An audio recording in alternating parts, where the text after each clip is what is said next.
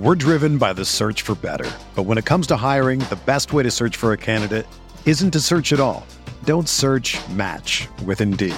Indeed is your matching and hiring platform with over 350 million global monthly visitors, according to Indeed data, and a matching engine that helps you find quality candidates fast. Ditch the busy work. Use Indeed for scheduling, screening, and messaging so you can connect with candidates faster. Leveraging over 140 million qualifications and preferences every day, Indeed's matching engine is constantly learning from your preferences, so the more you use Indeed, the better it gets. Join more than 3.5 million businesses worldwide that use Indeed to hire great talent fast. And listeners of this show will get a $75 sponsored job credit to get your jobs more visibility at Indeed.com/Blue Wire. Just go to Indeed.com/Blue Wire right now and support our show by saying that you heard about Indeed on this podcast. That's Indeed.com/Blue Wire. Terms and conditions apply. Need to hire? You need Indeed. Another day is here, and you're ready for it. What to wear? Check. Breakfast, lunch, and dinner? Check. Planning for what's next and how to save for it? That's where Bank of America can help. For your financial to-dos, Bank of America has experts ready to help get you closer to your goals. Get started at one of our local financial centers or 24/7 in our mobile banking app. Find a location near you at bankofamerica.com/talktous. What would you like the power to do? Mobile banking requires downloading the app and is only available for select devices. Message and data rates may apply. Bank of America N.A., member FDIC. What's going on, everyone? Pat Mayo here. Quick update before we get into the Thursday night DraftKings picks. We recorded this before. Chris Godwin was limited in practice with a quad injury. There is no official status on where he stands for Thursday, but if he continues to practice throughout the week, comes back on Wednesday, practices on Thursday morning, or goes through the walkthrough, he should be fine. I just wanted to let you know that in the context of our discussion, we did not know that at the time. It doesn't really change anything at the moment, except for that if he is iffy to play and he comes down to a game time decision, all in on Godwin in the captain spot, because that's going to kill his ownership. Tons of money up for grabs this week, including $1 million top prize on DraftKings. So let's get to the strategy and, most importantly, the picks. The Pat Mayo Experience. Pat Mayo Experience. Pat Mayo Experience. Pat Mayo Experience. Experience. Welcome to the Pat Mayo Experience, presented by DraftKings. 2021 Week 1 Thursday Night Football, Dallas at Buccaneers. DraftKings Showdown picks.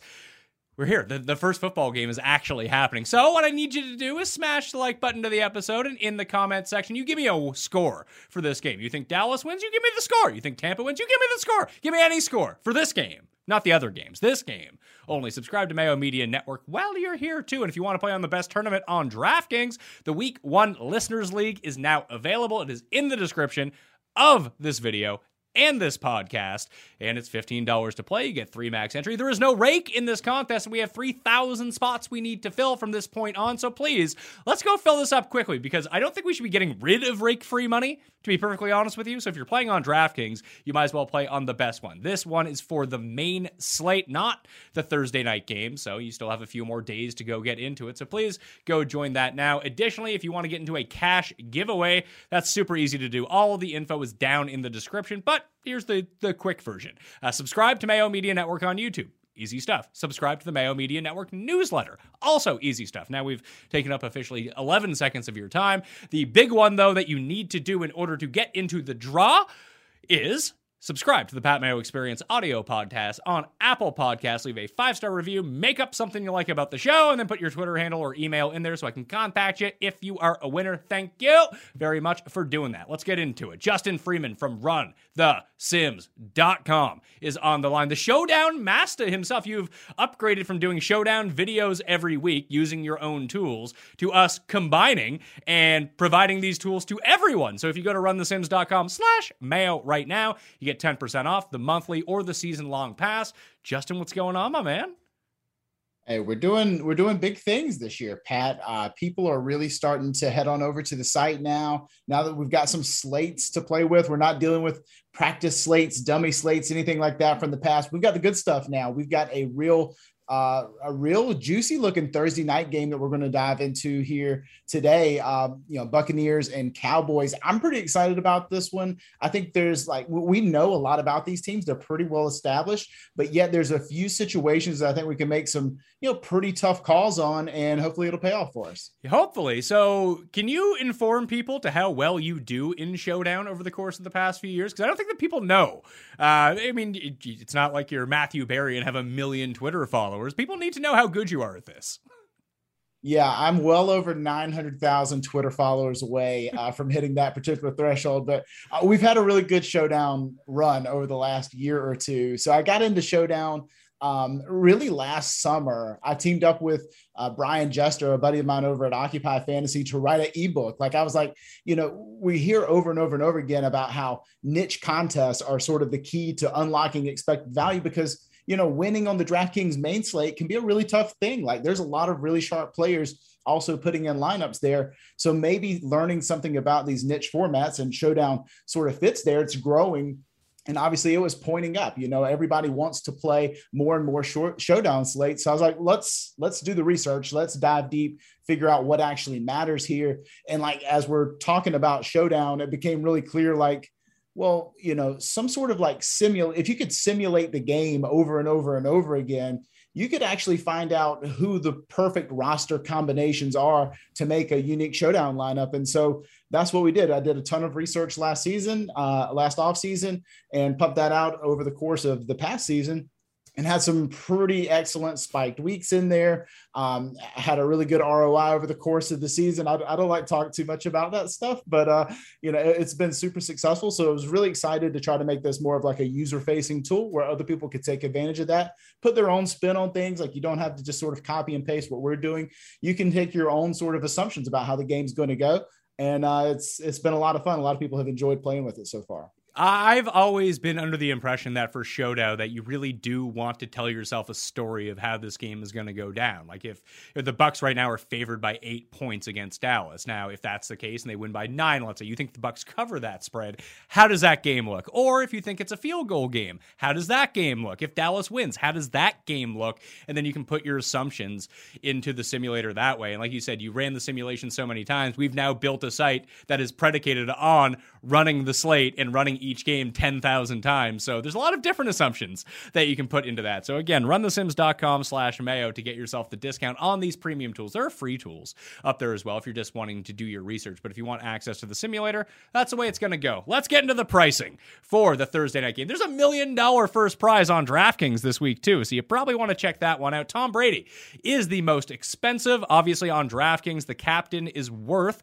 1.5 the amount of points, but you also have to pay 1.5 times the salary for that as well. So if we just go through it as it pertains to a flex play, and we'll talk about captain strategy in a second, 11-2 for Tom Brady, 10-4 for Dak Prescott, 9-6 for Ezekiel Elliott, 9-2 for Mike Evans, Godwin is 8-6, Cooper is 8-4, CeeDee Lamb is 8-2, Leonard Fournette's an even 7,000, they got Gallup at 6-2, and Antonio Brown at $5,600. So what I want to do to kick it off is jump on over to Run the Sims to show people what we're dealing with over here, because I really think this is going to help out my process. So we go to the DFS tab, we go to the DIY Simulator HQ, we pick our slate, which is going to be where is it here? Not Thursday through Monday. We don't want that. Dallas at Tampa Bay, DraftKings. Let's jump in here. And you can already see some of the assumptions that I've made so far. Let's reset everything to what the baseline assumptions are for this game. So are these your projections that you have in there right now? Is this what you're playing, Justin?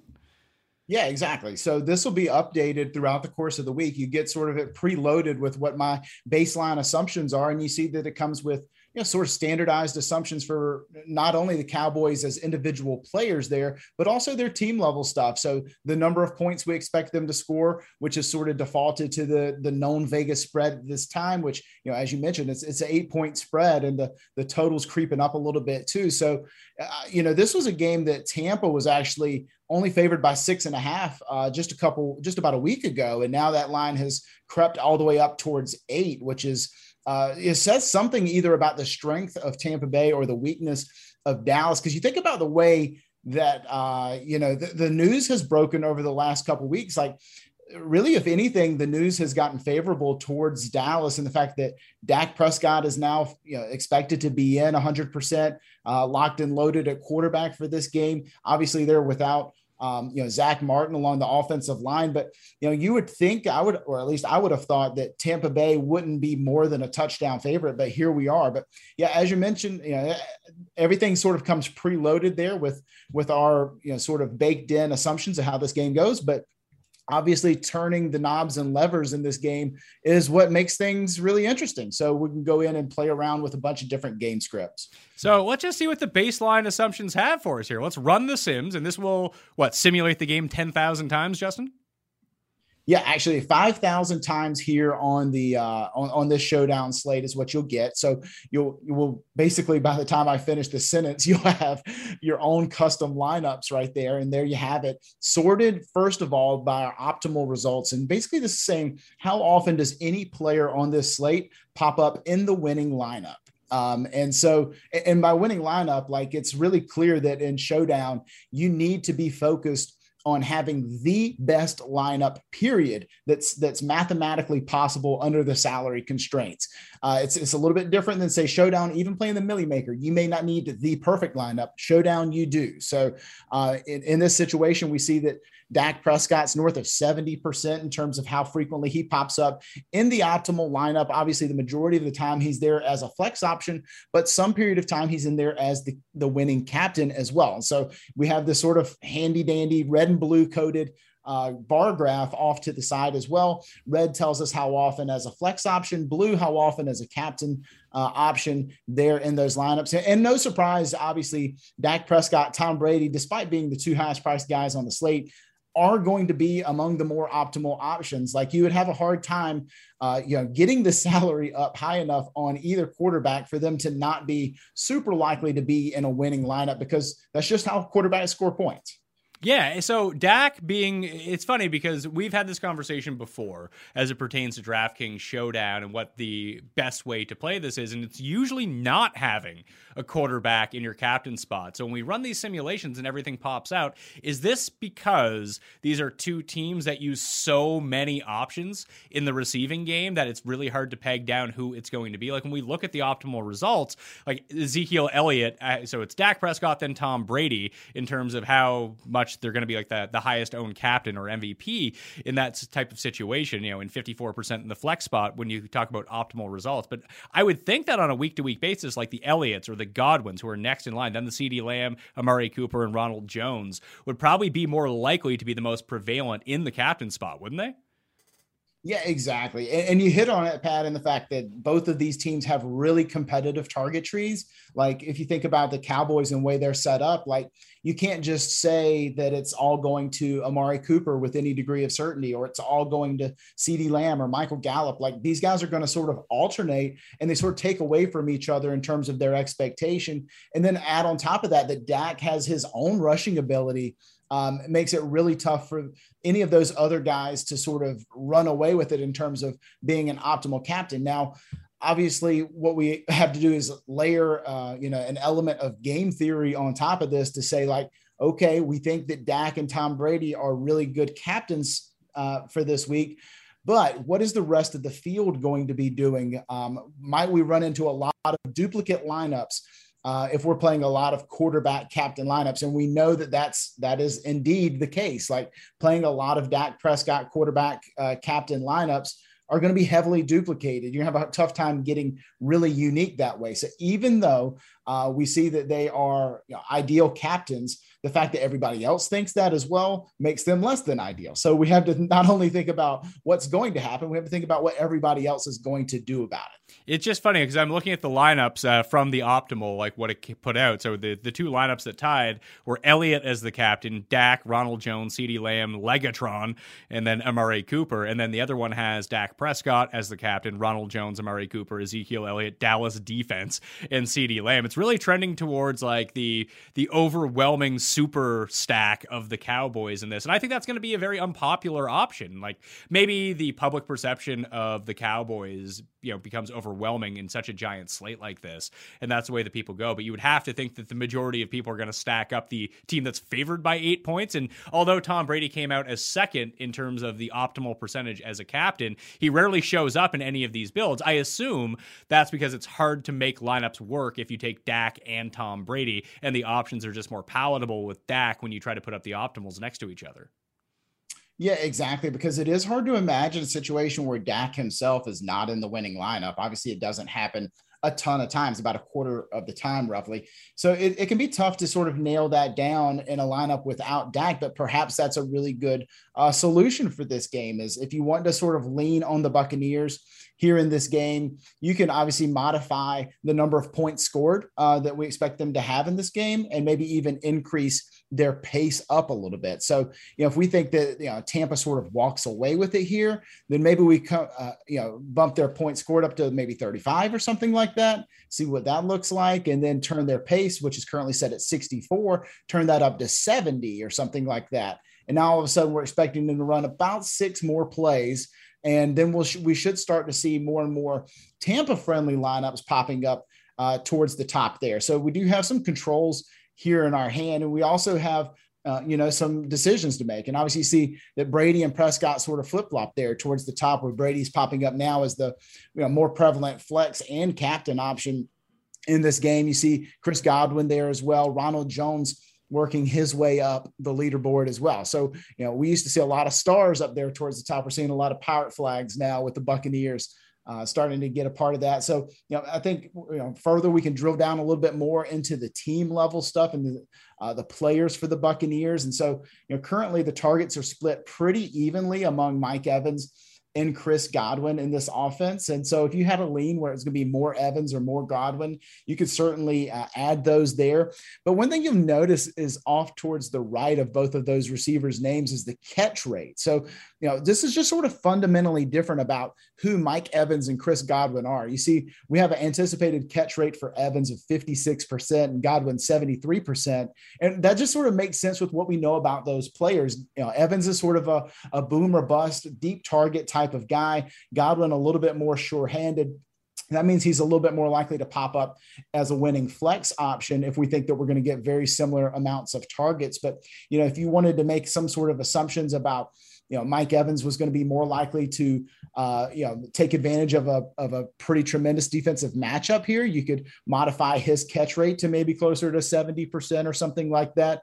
And then we could rerun again. And then all of a sudden we should be seeing, Mike Evans looking a lot more attractive now that he's projected for 1% higher in terms of targets and now a much more similar catch rate. And so now we've run that and Mike Evans is the third best option on the slate. So you can see how just making one little twist of the knobs and levers that we have available sort of changes everything that you have. And, from that point, we can just click on over on your custom lineups, click download CSV, and that'll immediately download a DraftKings uploadable file there for you to be able to play as many of those lineups as you want to. And we mentioned you've got access to 5,000 lineups there to choose from. Many of those are duplicated with each other. So you can pick and choose which ones make the most sense for your build.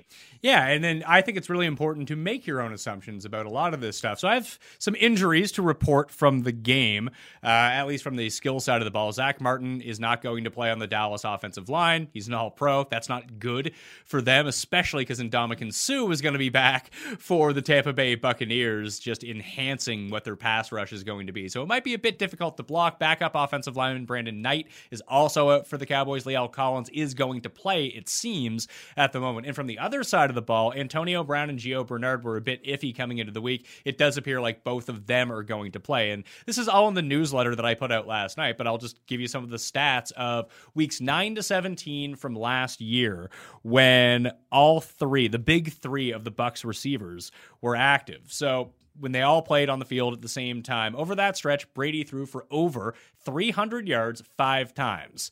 So that's not bad, at least if we're thinking about attacking this through the air. In those 5 games, Chris Godwin went over 80 yards receiving 4 times, the same number as Mike Evans and Antonio Brown combined. Godwin caught 78% of his targets, where it was just 69% for Mike Evans and Antonio Brown. And in those games, Tampa Bay averaged 38.4 points. So those are some of the assumptions that maybe you can make. And listen, maybe that's not how it comes out of the gate in week 1, but this is a perfect defense to sort of run that offense against too. Because I was more thinking about it, hey, how is this going to translate into my DraftKings lineup? But I know that DraftKings has the same game parlays right now too. So from like, we're just taking those trends of what this offense looked like last year, you could just go Brady over passing yards, Chris Godwin over passing yards, and over Buccaneers points, and you might be in a pretty good situation.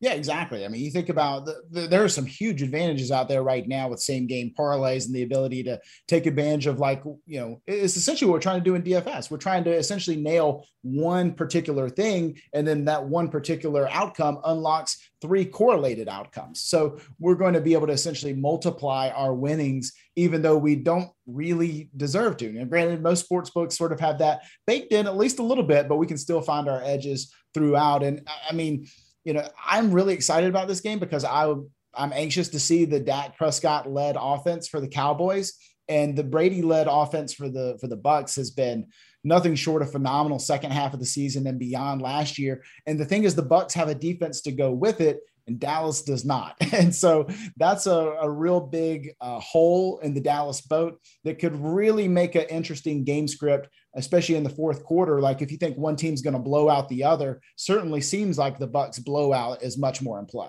So I clicked on over on the other tab. I went to the actual game player projections, which you can go in and see and kind of manipulate around if you want. But based on the settings that we just put in, Brady and Prescott, 1 and 2 in terms of points. Brady by far more than anyone else. But then you have Evans, then you have Zeke, then you have Godwin, Cooper, Lamb, then Fournette, then Jones. So I want to go back to the inputs for a second because I want to figure out the Tampa Bay backfield just a little bit and how we should really try to break this down.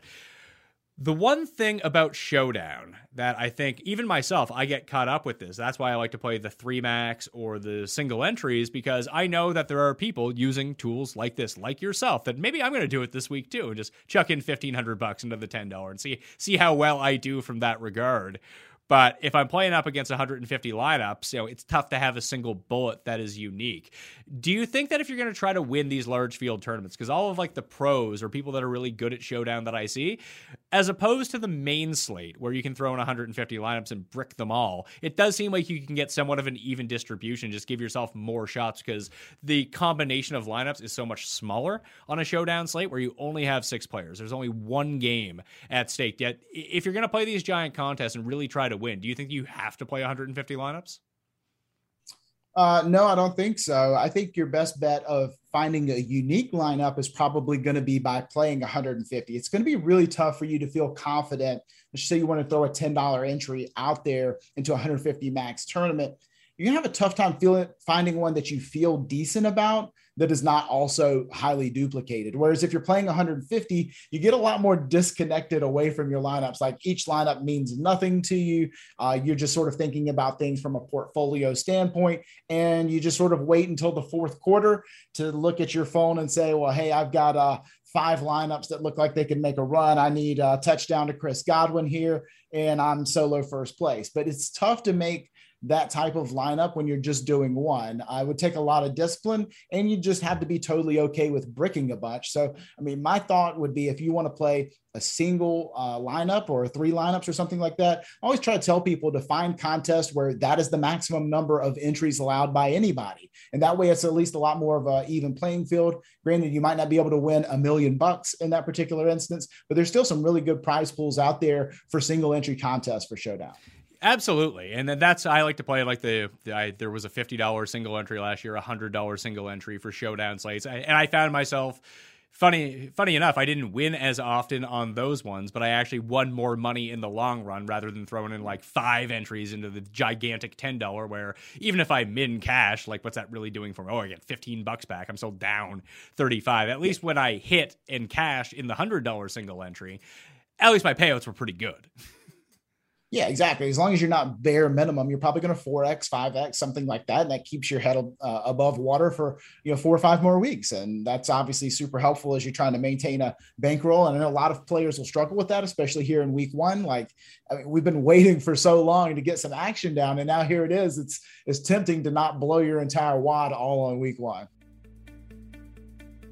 Most credit card companies do a good job of protecting you against fraudulent purchases, but what if a scammer files for unemployment in your name, or your social media accounts are hacked? Aura's protection goes well beyond your credit card. Aura provides digital security protection to keep your online finances, personal information, and tech safe from online threats. It's all in one protection from identity theft, financial fraud, malware, scam sites, and so much more. With Aura, you'll get alerted to fraud and threats fast, like if your online accounts or passwords were leaked online, or if someone tries to open a bank account in your name. Aura's easy to set up. All plans come with a $1 million in identity theft insurance to help recover your stolen funds, and experience US-based customer support that's got your back. Aura is the new type of security service that protects all of your online information and devices with one simple subscription. With an easy online dashboard and alerts sent straight to your phone, Aura keeps you in control and guides you through solving any issues. For a limited time, Aura is offering our listeners up to 40% off plans when you visit aura.com/mayo. So go to aura.com/mayo to get complete protection and savings of up to 40%. That's aura.com/mayo. Well, let's talk about just the players in the game in particular. I want to just really focus on Ezekiel Elliott because I found him a really hard player to rank this week in the season-long weekly rankings. I'm glad that he's not on the main slate because I know that people would be fading him. And just using the Run the Sims projections for DK points, his median projection is going to his 50th percentile projection is going to be 16.5 DraftKings points, and his 90th percentile is going to be 26.8. This is a bad matchup, all things considered. He is an 8-point underdog on the road against the league's best run defense. So I'm curious what you think is a realistic outcome for Ezekiel Elliott in this game. Well, I would start off by saying I've been really excited about Ezekiel Elliott all off season. I think he's in a tremendous situation to succeed this year. I think he's going to come back hungrier and look ready to rock and roll. But this is a heck of a first matchup for him to go against. I'd say the one sort of silver lining, though, to go along with it, obviously, this is maybe a top 3 run defense in the league, if not top 1 overall. But we know that defensive numbers don't tend to translate the best year over year. Like if there's anything that's going to change, like it's tough enough to project offense. Projecting defense is this whole other ball of wax. And so we don't know for 100% certainty that same, Tampa Bay run defense is going to show up again in week one. They obviously made it through the course of an entire season last year, relatively healthy, made it to the big game, played well. But, I'm confident that the Cowboys, led by Dak Prescott, can emerge with some positive rushing success. Now, I would not say this is a game where I'm super in favor of Zeke breaking the 100-yard rushing bonus or anything like that. But the fact that Zeke is so involved in the offense, not only in the run game, but also in the check down pass game, makes him super valuable. And I don't know how much the team wants to involve Tony Pollard again this year. That'll be a big question mark surrounding Zeke's ceiling. If we thought that we could get away with, Tony Pollard being mostly an ornament on the sideline, I think that does a lot to help Zeke's ceiling overall.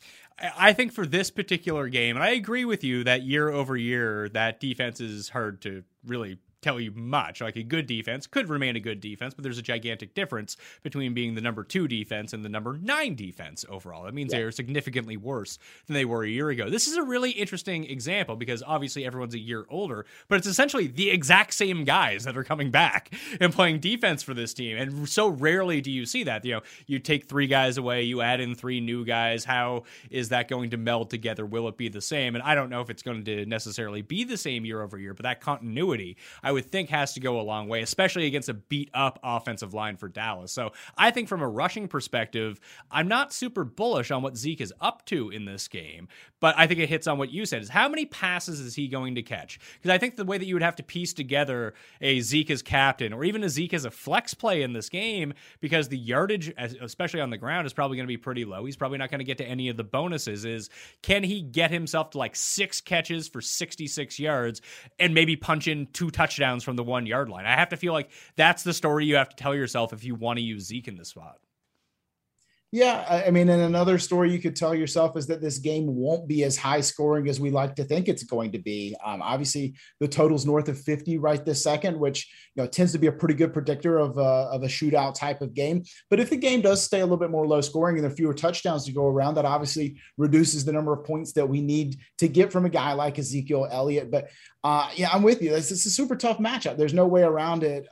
You couldn't draw up much of a tougher week 1 opponent for him to go up against. But if this game does get a little bit lopsided, if Dallas is having to throw a little bit more in the second half of this game, we do often see that be a big boon to running backs. Like, we'd like to think running backs are totally dead when they get game scripted out, but if that running back also happens to catch dump off passes, like, that's a good way to move the chains. It's a good way to move the sticks. That's a good way to stay on schedule for a team who might be down a couple scores. So yeah, I'm not trying to shy away from Zeke. I know a lot of people will see the defense versus position red letter next to the Tampa Bay defense and stay away, but I'm going to try not to focus too much on the passing attack here for Dallas and make sure I give Zeke adequate exposure in the lineups.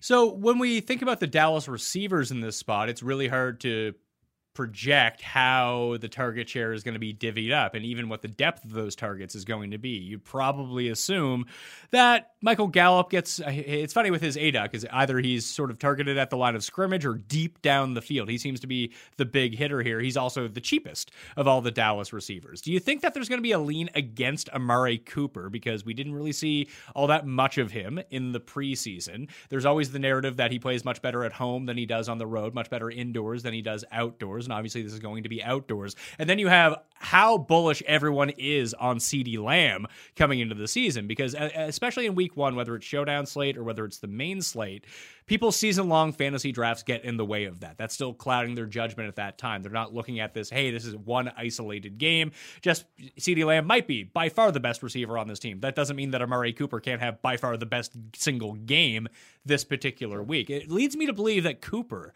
is going to be the one that kind of gets bypassed in this spot. And that would be the assumption that I would want to make when filling out my lineups, especially if I wasn't playing a lot of lineups, because I think that might give me some leverage on the field, having Dak and Cooper in a lineup. Yeah, I think that's really smart. And if you wanted to get really unique, you might be able to play both of them together in a single lineup. But yeah, people have been super quick to go ahead and put the crown on CeeDee Lamb this year. And I do wonder if that's totally premature, because we haven't seen a big drop off from Amari Cooper. Like, I still think he is a phenomenal wide receiver. Just because CeeDee Lamb might be a really promising second-year player, let's not forget, the Cowboys are in deep with Amari Cooper, and he's been a great player for them over the years so far and has a tremendous relationship built up already with Dak Prescott. I think he comes in, and I think it's fair to assume that in this week 1 game, they should be able to rely on him. Now, granted, the receivers in this offense have missed some times for various reasons over the course of this offseason.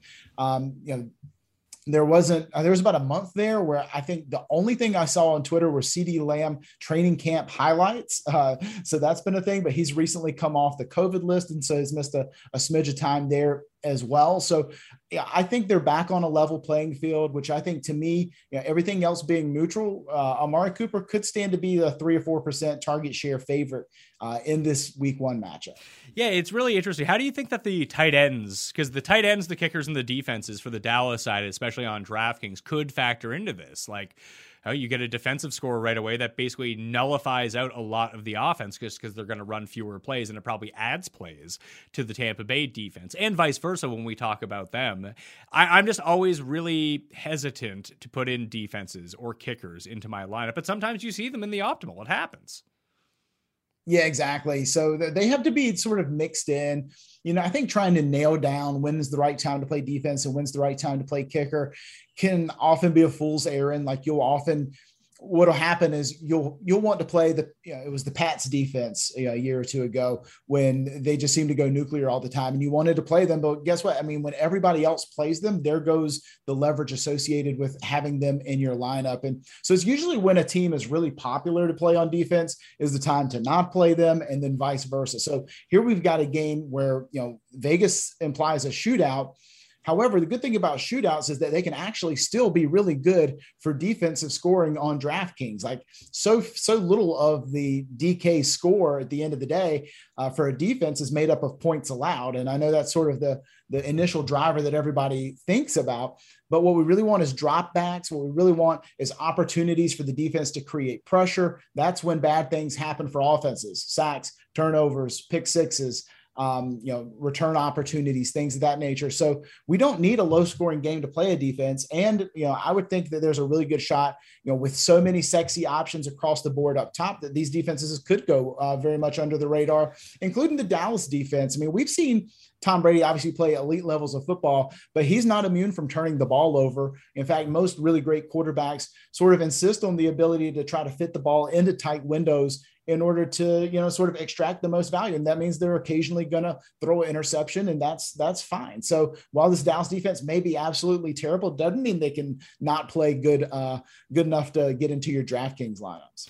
So I do want to let everyone know, if you're looking for Monday Night Football or Thursday Night Football DraftKings showdown picks every single week, my guy, the Griff Dog, Griffin Swanson, is going to have those on the Fantasy Football Picks and Bets audio feed, and they will be up on Mayo Media Network as well, along with Prize Picks. And hey, if you're here, you might as well play in the Prize Picks Super Props contest that we got going on at Mayo Media Network as well.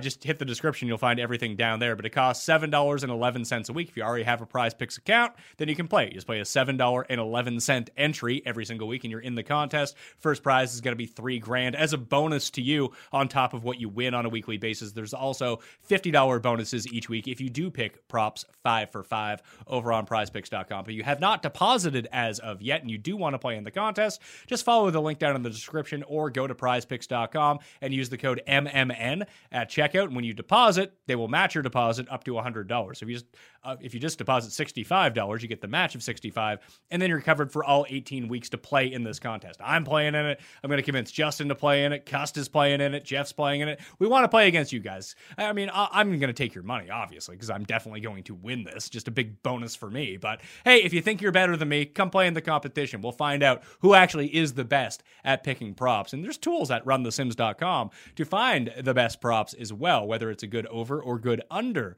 wager. And you can pick rushing yards, fantasy points, whatever it is, the combination that you want. So check that out. prizepicks.com, code MMN at deposit, description for full details. Let's talk about the Tampa offense, because I think this is where a lot of it's going to be unlocked. You hit on defenses to start. Bucs defense seems like a really good play here.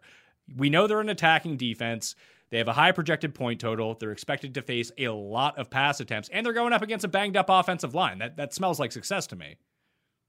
Yeah, the Bucs defense is definitely in play. I imagine they'll be a lot more popular than the Dallas defense, and rightfully so. I think there's a lot more opportunity for them to be able to pin their ears back against this Dallas offense, and that could reap benefits. But obviously picking and when a defense is going to go off can be a really, really tough thing to do. I think I'd rather sort of pick my edges around some of the further down the depth chart type of decisions that we have to make in this Tampa offense. You mentioned sort of the running back split there between Leonard Fournette and Ronald Jones, but we also have a third person that's now a part of this mix in Giovanni Bernard. And it, time has yet to tell exactly what type of role Gio will have in this offense. We saw Lombardi Lenny obviously struggle to catch the ball, as did Ronald Jones for that matter, a pair of brick-handed receivers out of the backfield.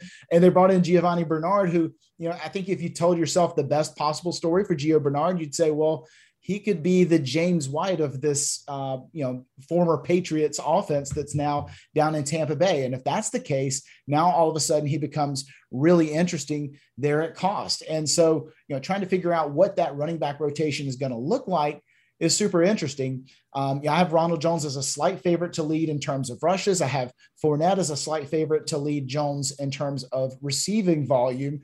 And but I have it as pretty much a right down the middle split between those two guys. And then Giovanni Bernard coming off the bench to provide some relief. And I think he's a guy that you could see take advantage of a negative game script. Not that I truly expect one here for Tampa in this game. And then after the running backs, you have to think about what this tight end rotation is going to look like, because that evolved over the course of last season too.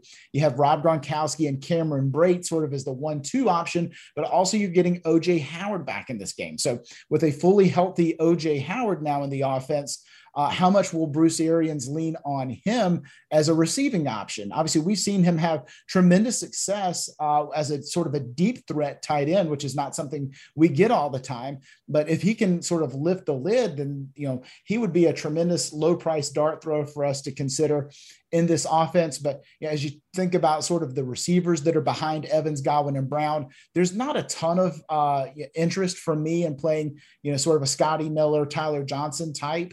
But what I would do, though, Pat, is when the inactives are announced, and inactives are announced 90 minutes before every NFL game, what we'll do is we'll find out that, Jalen Darden is not suiting up, or Tyler Johnson is not suiting up. And that gives us just a smidge more market share of targets to give to other dudes in this offense. And that can help us sort of crystallize the picture around where to expect the ball to go.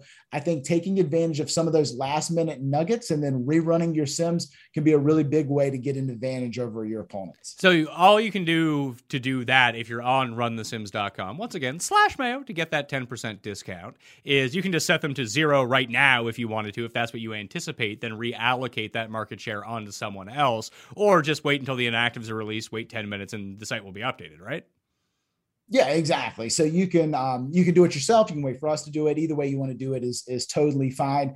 But it is picking up those little crumbs that can give you a big edge over your opponents, because let's just say all of a sudden it's Scotty Miller and his 4% target share that we have projected is sort of inactive there at the last second. Then all of a sudden, Mike Evans is looking a little juicier. Chris Godwin's looking a little juicier. Maybe Antonio Brown looks like he'll stay on the field a little bit more, something like that. You choose, you make the decisions, and you can sort of influence things that way. But I do think these tight ends are really interesting. I've got Gronk as the target favorite right now. He obviously will have his up weeks and his down weeks, and his scoring is usually really tied to touchdowns. But I'm not out on Gronk and Brady running back what they did in the Super Bowl again here in week 1. Yeah, it's really, the Tampa offense is like a Rubik's Cube, that if you can really solve it in real time this week, it feels like that's how you're going to unlock all of the big money, both on DraftKings and in the player prop market. So let's try to make some assumptions about these teams, and then I'll rerun the Sims. Maybe that's the lineup that I'll go with for the week. That I think that we need to pick a lane of which receiver do we think is going to be really good in this contest. And when I went through the stats a little bit earlier, I mentioned Chris Godwin is the most consistent one, but that doesn't necessarily mean he's going to be the best one in this particular game. Do you think? So there's one of two builds we could go with here. One is the Tampa defense build, that they actually do some scoring, and then I would probably want the Dallas players to go along with it. I know that seems counterintuitive, but that would just keep the Tampa Bay offense off the field. If you can get lucky with the Tampa Bay score, maybe run just an overload, maybe even a 4-2 of Dallas players to Tampa players, and have the defense mixed in there. I think that will be relatively unique. I mean, it's obviously you're not going to be the only person that plays that, but I think that's an interesting way to think about this game. Or if we just wanted to pick and choose some of the guys from Tampa Bay, do you think that Godwin would be the guy to go with? I think that Antonio Brown, if we just really juiced him up. So if we go over the projections and we tell ourselves an Antonio Brown story here. So let's say that Darden does nothing. Let's just get rid of all of his share. We put him down to 0, and we'll add his 3% onto Antonio Brown. So that brings him up to 16% market share. Tyler Johnson, that's good. We'll keep him at 4. We'll keep Scotty Miller at 2. I mean, he probably gets more than that, but who cares? We're doing this as a fun thought experiment. And then we're going to bump down Mike Evans to 15%. 15. I got the non in there right now. So we got 15%. That gives us another 5 to throw around. And we'll keep Godwin the same. So we'll bump up Antonio Brown to 23%, and we'll say that he has just such an awesome game. He catches the ball 80% of the time. It is thrown his way, and we're going to bump down... We'll even bump down Chris Godwin to 10%. We'll take away 8% from him in the market share and bump up 8% on Antonio Brown in the touchdowns. Oh, boy, there we go. What did I do now? So we'll go to just bump him up to 20% and see how we're doing in that. There you go. All right, so now we have a really good Antonio Brown game, because I'm thinking that with the backfield, like in this sort of game where they're throwing, does that mean that it's all Antonio Brown on offense all the time, or does that mean that they're trailing? Because I do think that if they're trailing in this spot, Giovanni Bernard does become somewhat unlocked. But if they're ahead, and that's the story that I want to tell myself, then I don't think that we see a ton of Giovanni Bernard. I mean, he is a little bit banged up, but it seems like a negative game script or third downs only are where you're going to see him. So I think I would probably want to lean with Ronald Jones in that spot too. So with the way that I'm thinking about it right now is, could I play Brady, Brown, and Ronald Jones and maybe the Tampa defense and then just go crazy and try to go Cooper and Dak on the other side? Because I think that lineup would work.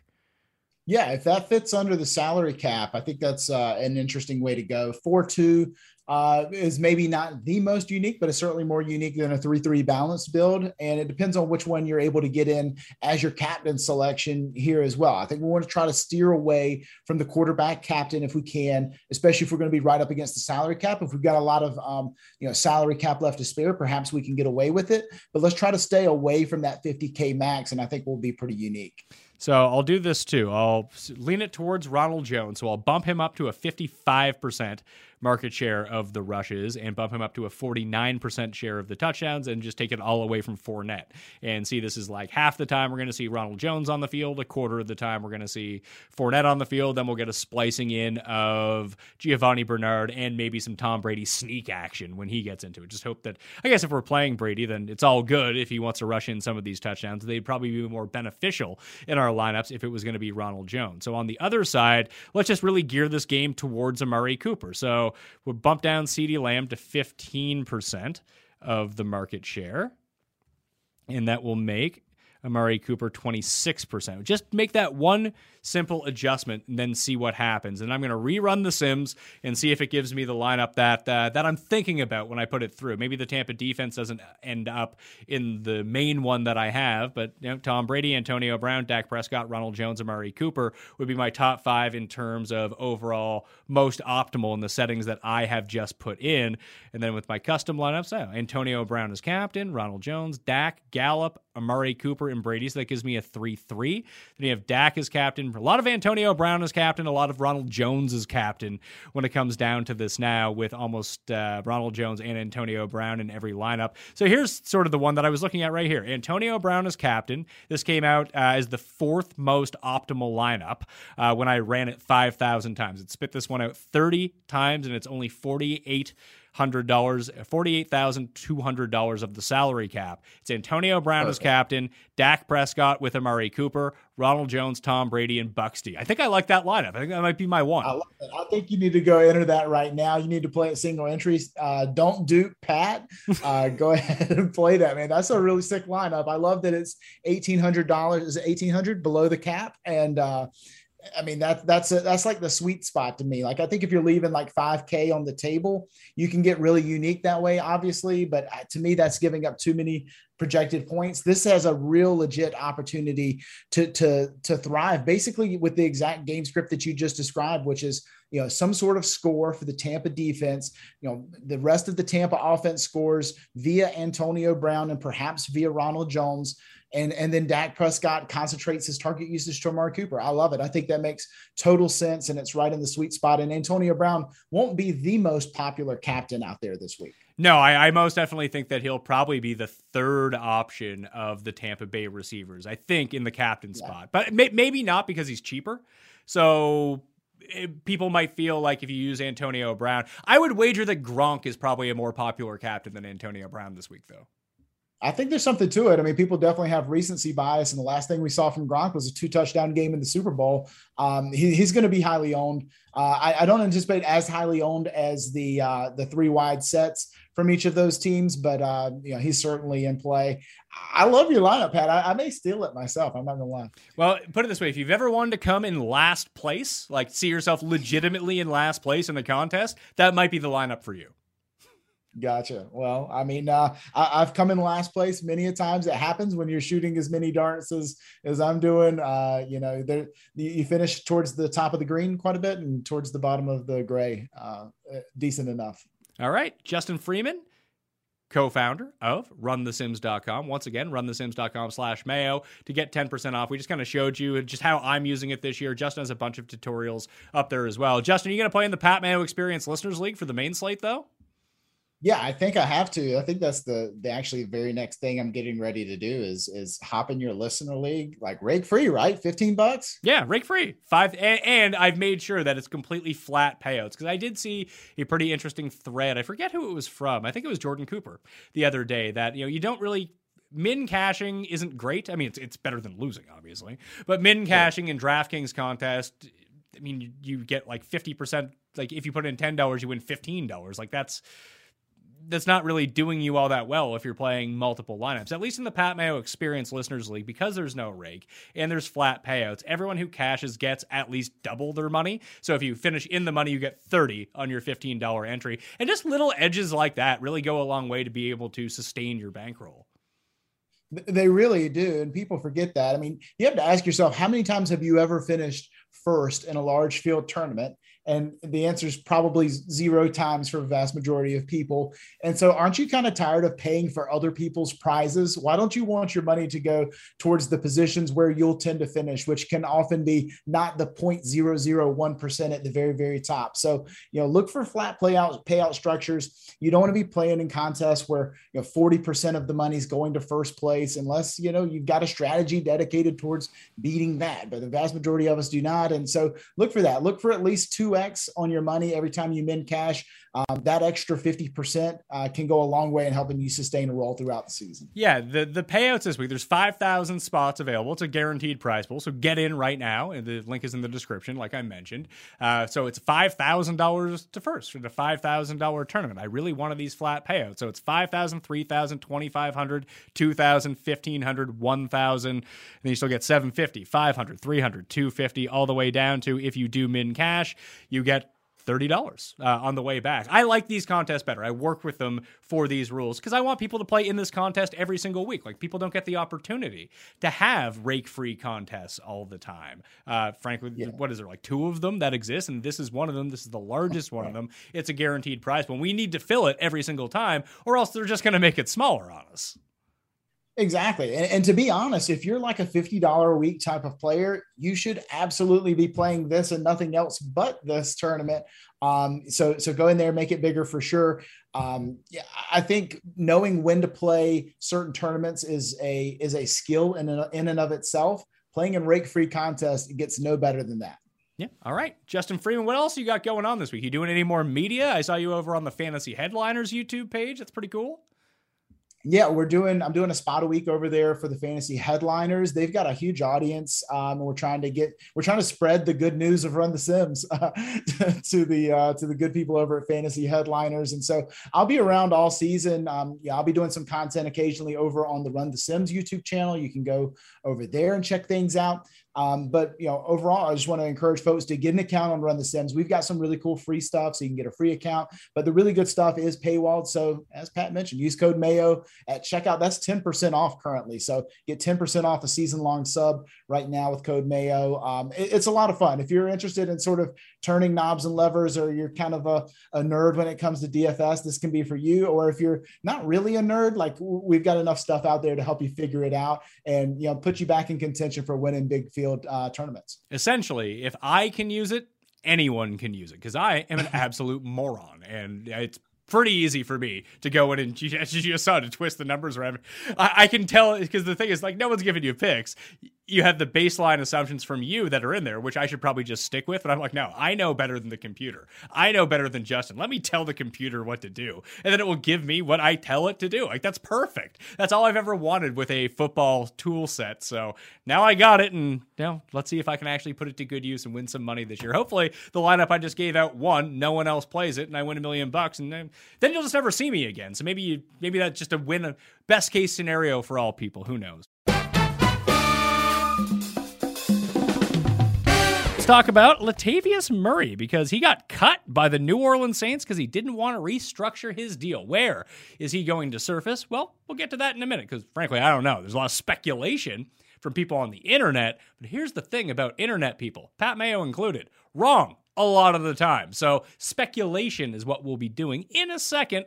But how does that really affect the New Orleans Saints? Well, Alvin Kamara is number 2 in my running back rankings. He's number 2 overall for the week for me amongst all players. So not really much on that front. It's now comes down to Tony Jones Jr. as the backup or Dwayne Washington, who is familiar with this system because he was on the team last year. So I don't know where it's going to go. I would gamble, if you're still drafting or you have a pickup to make, on Tony Jones. He's the one who sort of balled out in the preseason. Not that the preseason means anything, but he was getting that run in place of Latavius Murray. And this is really just a backup conversation. Do you want to have a backup to Alvin Kamara? Whether you own him or not, I don't think that really matters. What you're looking for is a situation where if Kamara was to go down, would Tony Jones then become the guy, like Latavius Murray used to become the guy for the Saints? I don't know if it's going to be that pronounced where Tony Jones steps into 90% of the snaps type role. But if he gets like the 60-40 split over Dwayne Washington, that's a guy you could probably use in your flex. So that would be the pickup that I would go make if you have the room for it. It's not a must add at this point, but if you're in the last round of your draft and you're just waiting a few days because you don't want to draft a kicker using that extra bench spot, that's a name that you can put on your radar. If you have the room, go make that move right now. I wouldn't cut Latavius Murray as of yet if you are holding on to him, just to see if he resurfaces somewhere where he has a path to playing time, or at least in a very similar situation where he was at in New Orleans, where if someone goes down, he just takes over the job. And many are speculating that is going to be Baltimore. However, the Ravens signed Le'Veon Bell. Yeah, Le'Veon Bell. He's back to the practice squad for the Ravens, although he is expected to be signed to the 53-man roster in the upcoming days once he passes a physical and everything like that. So that doesn't mean that Latavius Murray is out in Baltimore. It just means it's probably a thinner path right now.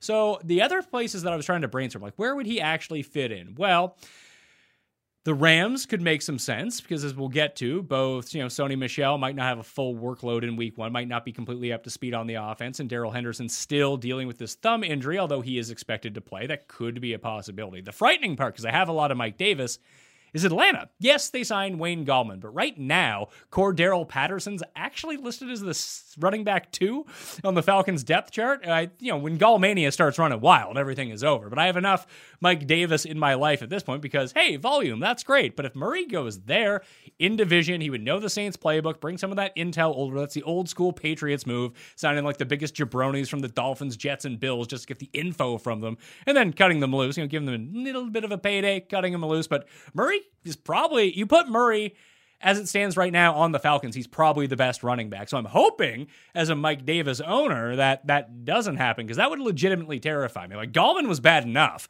being like, wow, he could be better than Mike Davis too, but it's going to take him a while to get worked into this. Murray could hit the ground running starting in like week 2 if he ends up going to the Falcons. So I'm praying that is not going to be the case. However, it does seem very logical, doesn't it? That would be, I wouldn't say a perfect fit. Not that he's going to be some sort of great shakes in Atlanta, but he'd definitely be worth rostering for the potential opportunity that could bring to him in the fantasy realm. In Baltimore, I mentioned Le'Veon Bell. Now, if Murray goes there, all bets are off with this. Obviously, Gus Edwards is the one you want to own at the moment. However, we also have other guys like Tyson Williams, the man with the most bizarre apostrophe in the history of sports. It just makes no sense to me. I don't know what the apostrophe is standing in for. And I look at it, I'm like, I don't know what's going on with this. But either way, he would be the late round pickup right now. I'd probably still want Tony Jones at the moment, because I think Bell hurts Tyson more than anyone on the Ravens. Not that you want Bell, but if it was to hurt anything, it would be him. But he's another late round flyer. I would still take Tony Jones over Tyson, but that's just the way that I'm playing it out right now. If you play in a deeper league, maybe you own both of them, because you need backup running backs for days. And these are guys, at least at the moment, who have a theoretical shot at playing time should anything happen to the starter. I mentioned Cordarrelle Patterson. He is now listed as second on the depth chart in Atlanta. They did re-sign Quadre Olson to the practice squad. No word yet on whether he'll get elevated to the 53-man roster. It probably depends on how quickly Wayne Gallman gets up to speed in this new Atlanta offense. I would assume that's going to be pretty quickly. So it does seem like we're safe for Mike Davis for 1 week. After that, it appears like all bets are off. In other depth chart news, Tevin Coleman is listed as number 1 on the depth chart for the New York Jets right now. he's very familiar with the offense that was brought over from San Francisco. We expect Coleman. He's never really been a full-time player, so it's not like he's just going to have every single carry on the team.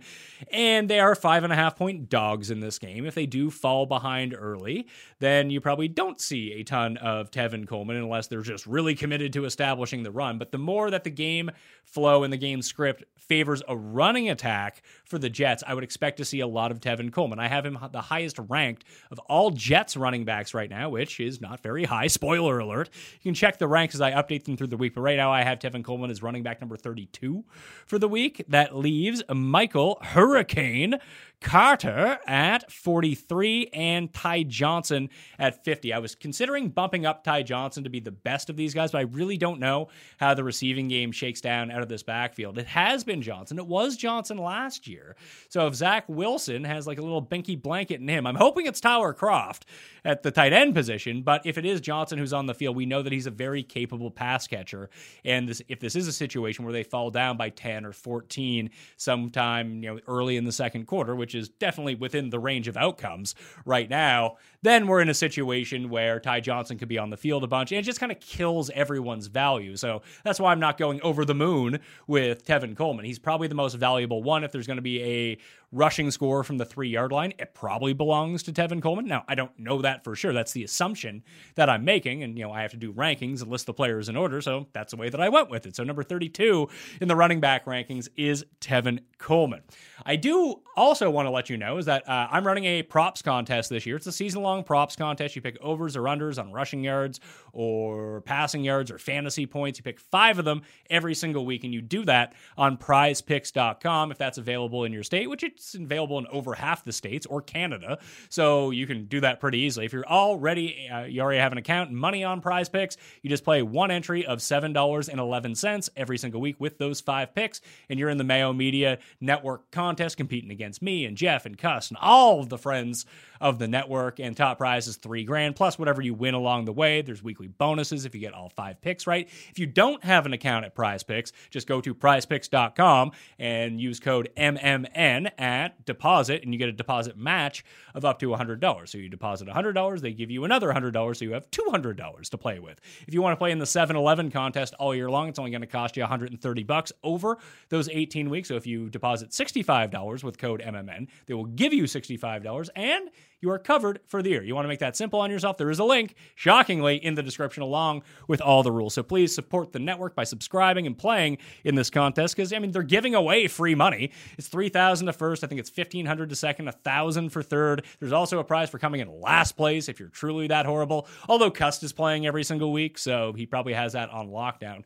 Maybe you'll luck in and he won't put it in his picks. So you have to play all 18 weeks to win the booby prize of coming in last. You truly need to make horrendous picks. And if you're that good at making bad picks, you should be that good at making good picks. So keep that in mind. Thursday night football from the Dallas side. Zach Martin and Brandon Knight on the offensive line are out. Lyle Collins is going to play for the first time since 2019, which is good news. That Bucs D is going to look rather ferocious, though, with very few, at least without Martin there and everyone coming back almost full strength on the Buccaneers defensive line. We saw what they did to the Chiefs in the Super Bowl. They might do that to Dak Prescott. I broke down the Thursday night showdown contest with Justin Freeman for DraftKings, and Tampa Bay D is not a bad play, even if you use Dallas guys. It's showdown. It's a completely different strategy, which we talked through. That's one that I like right now. I currently have, where are they at? The Buccaneers. I had the Buccaneers very low on the list at number 14. That was before I knew of all of these injuries, and they are going to get upgraded to number 5 in the defense rankings for the week. That's one spot behind the Denver Broncos, one spot ahead of the Los Angeles Chargers. So that's where they will now fall. The other news for the Thursday night football game is Antonio Brown and Gio Bernard seem like they're good to go. Tuesday was a limited practice because of a quad injury that was sustained on Tuesday for Chris Godwin. Whether he's going to play or not, we don't know. I would expect him to play. I'm not changing the rankings as of yet, except for I bumped up Antonio Brown to be a fringe top 30 option, but that could get flopped around very quickly with the more news we hear about Chris Godwin going forward. So just keep an eye. If you're a Godwin owner, you don't want to take a 0 in the first game of the season in your lineups. I don't think it's going to come to that, but you have to monitor the news on the situation. I should have an update for you on, actually just subscribe to Fantasy Football Picks and Bets, the audio version. They'll have injury updates every single day over on that feed. That is more of the news source feed, the Pat Mayo Experience feed, bit of news, more laughs than anything else. Hunter Henry is expected to play. He's not a guarantee to play, but he's expected to play for the New England Patriots. I actually only made one slight move. I put him into the rankings at number 20 at tight end. Don't necessarily trust his full health as of yet. And I bumped down Jonnu Smith by one spot. He is now tight end number 13 for the week. I bumped Tyler Kroft up for the Jets, the only tight end that they have lurking around right now in what could be a very pass-heavy script, to number 12. So those are just very minimal moves within the rankings so far this week. Once again, check out the show with Jake Seeley if you want to go do that. Now, if you disagree with me, here's one that can really be put into play. Jake and I debated this a lot. It's Saquon Barkley. So it seems like Saquon is going to play, but playing doesn't mean he's necessarily going to have a full workload. So I had him a bit higher. Jake talked me off that ledge, and I had him a bit lower, but I've readjusted it by one spot. I dropped him down to number 18 in the rankings. That was one spot behind Clyde Edwards-Helaire. I was like, you know what? Yes, Clyde Edwards-Helaire is coming back from injury as well, and Darrell Williams is going to play for the Chiefs. I'd still rather hitch my wagon to Saquon. Now, here's the thing. If you drafted Saquon, you likely don't have two better options to play at running back anyway, so this is all a moot point. You're going to play Saquon Barkley. I just don't trust the floor for him this week. If they get down by a bunch, do they pull him? If they get up by a bunch, do they pull him? Do they do into a split situation with Devontae Booker? Also, they can't block. Their quarterback sucks. The team is just riddled with injuries right now. So it doesn't seem to be a very good situation for Boku fantasy points at the moment, but I do have him as running back number 17. That's behind Gus Edwards, James Robinson, Mike Davis, Saquon, Clyde Edwards-Helaire, Damian Harris, Miles Sanders, Raheem Colonel Mostert in the running back rankings. Now, if there's more information provided on Saquon Barkley, then you know what? I'll change my tune on this sort of thing, but that's the way you want to do it. The reason I bring this up is because when you see projection systems, they're going to be all over the place. Maybe you don't use projection systems. However, runthesims.com has customizable projections, and you can run each game 5,000, 10,000 times, whatever you want,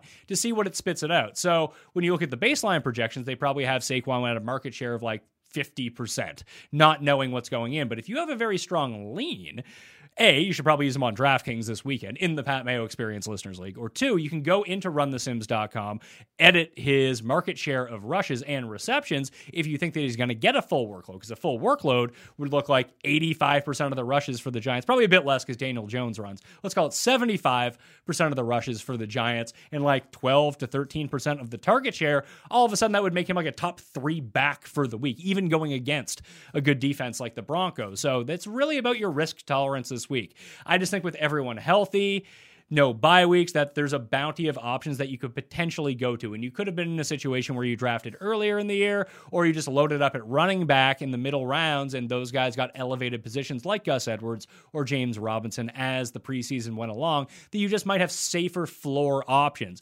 Definitely not the same upside as Barkley if he's full go. That's why you drafted him where you drafted him. But for week one, I think you can get by without having to inherit that risk. Maybe you like to live dangerously like your Austin Danger Powers.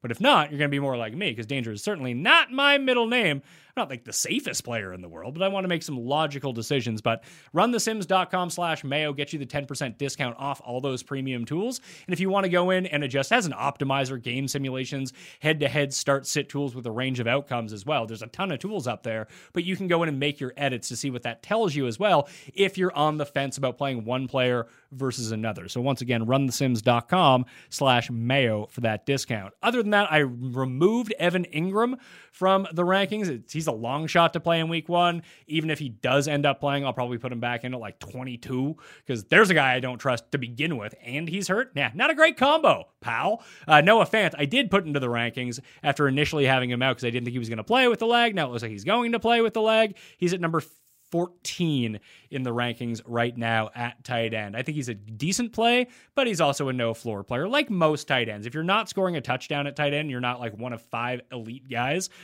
chances are you're probably going to score like 4 points in the week, so it really doesn't matter. So if you think he's going to score a touchdown, play him. If not, probably sit him. I think Tyler Kroft is going to score a touchdown, so that's why I'm going with that. So Evan Ingram probably not going to play. Caden Smith, Also unsure of his status against the Broncos, which means Kyle Rudolph might have to play, but he's been out all preseason with a foot injury, so Giants tight ends, stay away. Kenny Golladay, my only note on him is who fucking knows what he's up to? Any of these fucking receivers. Slayton's hurt, Tony's hurt, hunky Tony. Kenny Golladay, he's hurt. Some of them may play, others may not. Sterling Shepard is playing, so he'd be the one that I would play if I was forced into a Giants receiver at this point. Darrell Henderson, as I mentioned earlier, is expected to play in week 1, and Sony Michel is expected to be active in week 1 as well. That would lean me towards a bigger split towards Henderson if he is at least 80% healthy with his thumb injury going into week 1. So I like him a lot more than I like Sony Michel, at least for this week. We'll see what happens in week 2. If we get a situation where McVay really leans on Sony Michel or doesn't use him at all. If he uses him a ton, that's bad news for Henderson going forward. If he doesn't use him at all, that could just be indicative that he was not ready to play in this offense. And then we're sitting where we're at right now, just not knowing how this is going to go forward, whether he is a true backup or he's in a true timeshare, or all of a sudden he's the guy handling the rock between the 20s. All three of those possibilities are in play right now. I would start Henderson with confidence in week 1, not over Barkley, but very close. They're right around that range of low running back 2 is where I would want them. Carson Wentz looks like he's going to start in week 1. T.Y. Hilton, he's not playing. He's got neck problems. And with Wentz, he had COVID. He's got this foot injury. I don't know how good he's going to be. I love Seattle in that game. If you watch the spread pick show, Seattle is my super lock for week 1. Although I came below 500 in my super locks last year, so maybe it's good to bet the opposite of those. Who knows? Clyde Edwards-Helaire and Darryl Johnson both expected to play. Brandon Ayuk returned to practice on Monday. He's expected to go against the Lions opposite Deebo Samuel. I like Deebo better because I had bumped Ayuk down in the rankings a little bit. You can check the description for the link to find those. DeAndre Swift appears like he is going to play. At least that's what Tarzan Dan, PC principal Dan Campbell, has to say out of Detroit. How much is he going to play? I don't know, probably not a ton, probably 50% of the time at best. You probably still have to play him, although in the face of better options, like I have him ranked at, where is he at for this week? I have him ranked at number 25 in the rankings. So that's behind Darrell Henderson. That's one spot ahead of Ronald Jones. But if you wanted to play Jones or that bitch Myles Gaskin or Kareem Hunt or even Chase Edmonds or Josh Jacobs, I mean, I couldn't fault you for doing that. There's a lot of risk inherited with DeAndre Swift. And maybe we'll find out on Friday he's not playing. Then I'd have to bump up Jamal Williams. But as it stands right now, Swift and Williams are very close together as flex plays at best. That's probably all you can really hope for because it's an injury situation and it's a terrible matchup against the Niners. Let's not overlook that part of it either. Curtis Samuel is trending towards playing in week 1 for the Washington Footballs, but he's no guarantee with this groin injury and getting up to speed for conditioning for week 1 because he sat out almost all of the preseason. Jamison Crowder may have a chance to play week 1 at Carolina. He's on the COVID list right now. If not, Elijah Moore probably gets a full run of snaps. I would have to bump him up a lot more than I already have him. Probably a low 40s type receiver. Corey Davis is still the one you want to play here. Or it could just mean more slot reps for my guy Tyler Kroft. Wouldn't that be great? $2,500 on DK.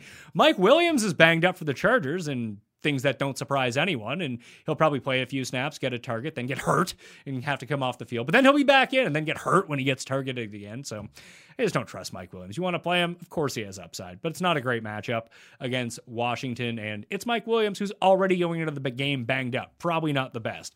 Anthony Miller back at practice for the Texans for the first time since dislocating his shoulder on August 23rd. We're not playing Anthony Miller. Brennan, too many cooks is the only guy that you want to play from that team in week 1, I think. Maybe you're like your team sucks and you have to play Phillip Lindsay. Hopefully in week 1, your team isn't at that point yet. DJ Chark and his finger should be ready for week 1. Marv Jones. Harry! Okay, Marv. He's going to be ready for week 1 with his shoulder, the AC joint sprain. So that's great news. And Jacksonville did sign Duke Johnson as a backup. Wouldn't expect too much out of him in week 1, but it'd be interesting to see how involved he gets in the mix with Ozigbo and Hyde behind James Robinson as the primary number 2, or maybe they use like 3 people. Will Fuller, the roids, he is out. That's like the injection roids, I think, not the whole roids. But either way, he's not playing in week 1.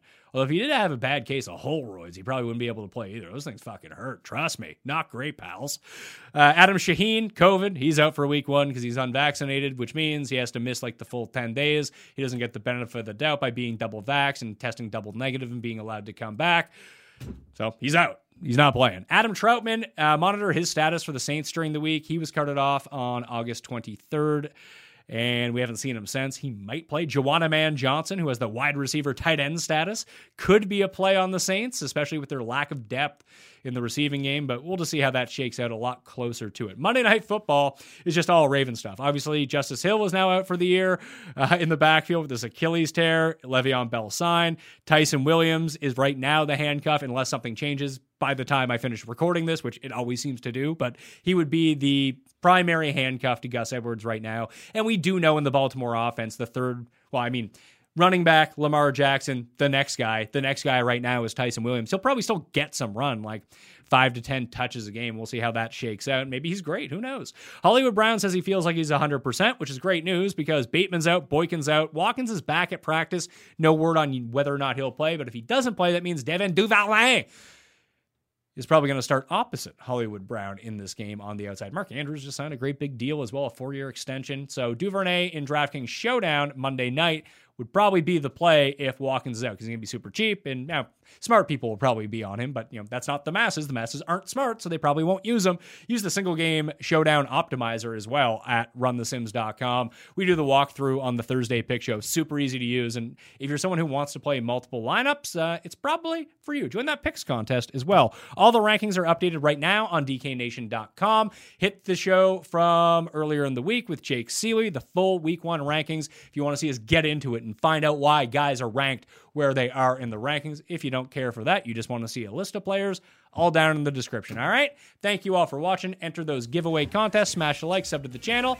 And that'll do it for me. We'll see you next time. Batman Experience! Experience! It's happening daily. We're being conned by the institutions we used to trust. The mainstream media is distracting us with meaningless headlines instead of focusing on the harsh realities facing American families. Time is short before something big happens, and that's why so many folks are preparing. They're becoming self-reliant by investing in emergency food storage from My Patriot Supply. Go to MyPatriotSupply.com and secure 4-week emergency food kits for each member of your family. Each kit contains tasty breakfasts, lunches, and dinners, averaging over 2,000 calories per day. Save $50 on each 4-week food kit you purchase. Plus, get free shipping on Ready Hour 4-week emergency food kits. You're not ready if it's not Ready Hour Foods. At My Patriot Supply, you can also get solar power generators, water filtration units, heirloom seeds, and survival gear. Order by 3 p.m. and your unmarked boxes ship the same day. Shop MyPatriotSupply.com today. MyPatriotSupply.com.